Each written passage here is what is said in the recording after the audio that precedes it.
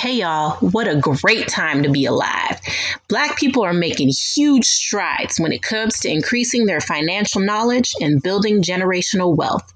I cannot tell you how many inspirational stories, photos, and posts I've seen about budgeting, side hustles, and just the amount of dropping free knowledge to other people on social media alone.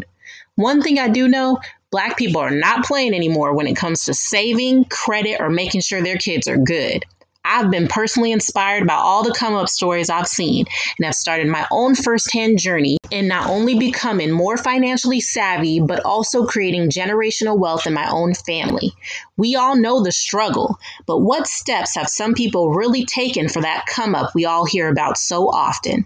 Come take a journey with me while I show you the ups, the downs, and the why of that struggle stage, while most of all showing the how-tos to get that come up you've always been looking for. Because the struggle is real, but it's worth it. Thanks for tuning in and hope you enjoy.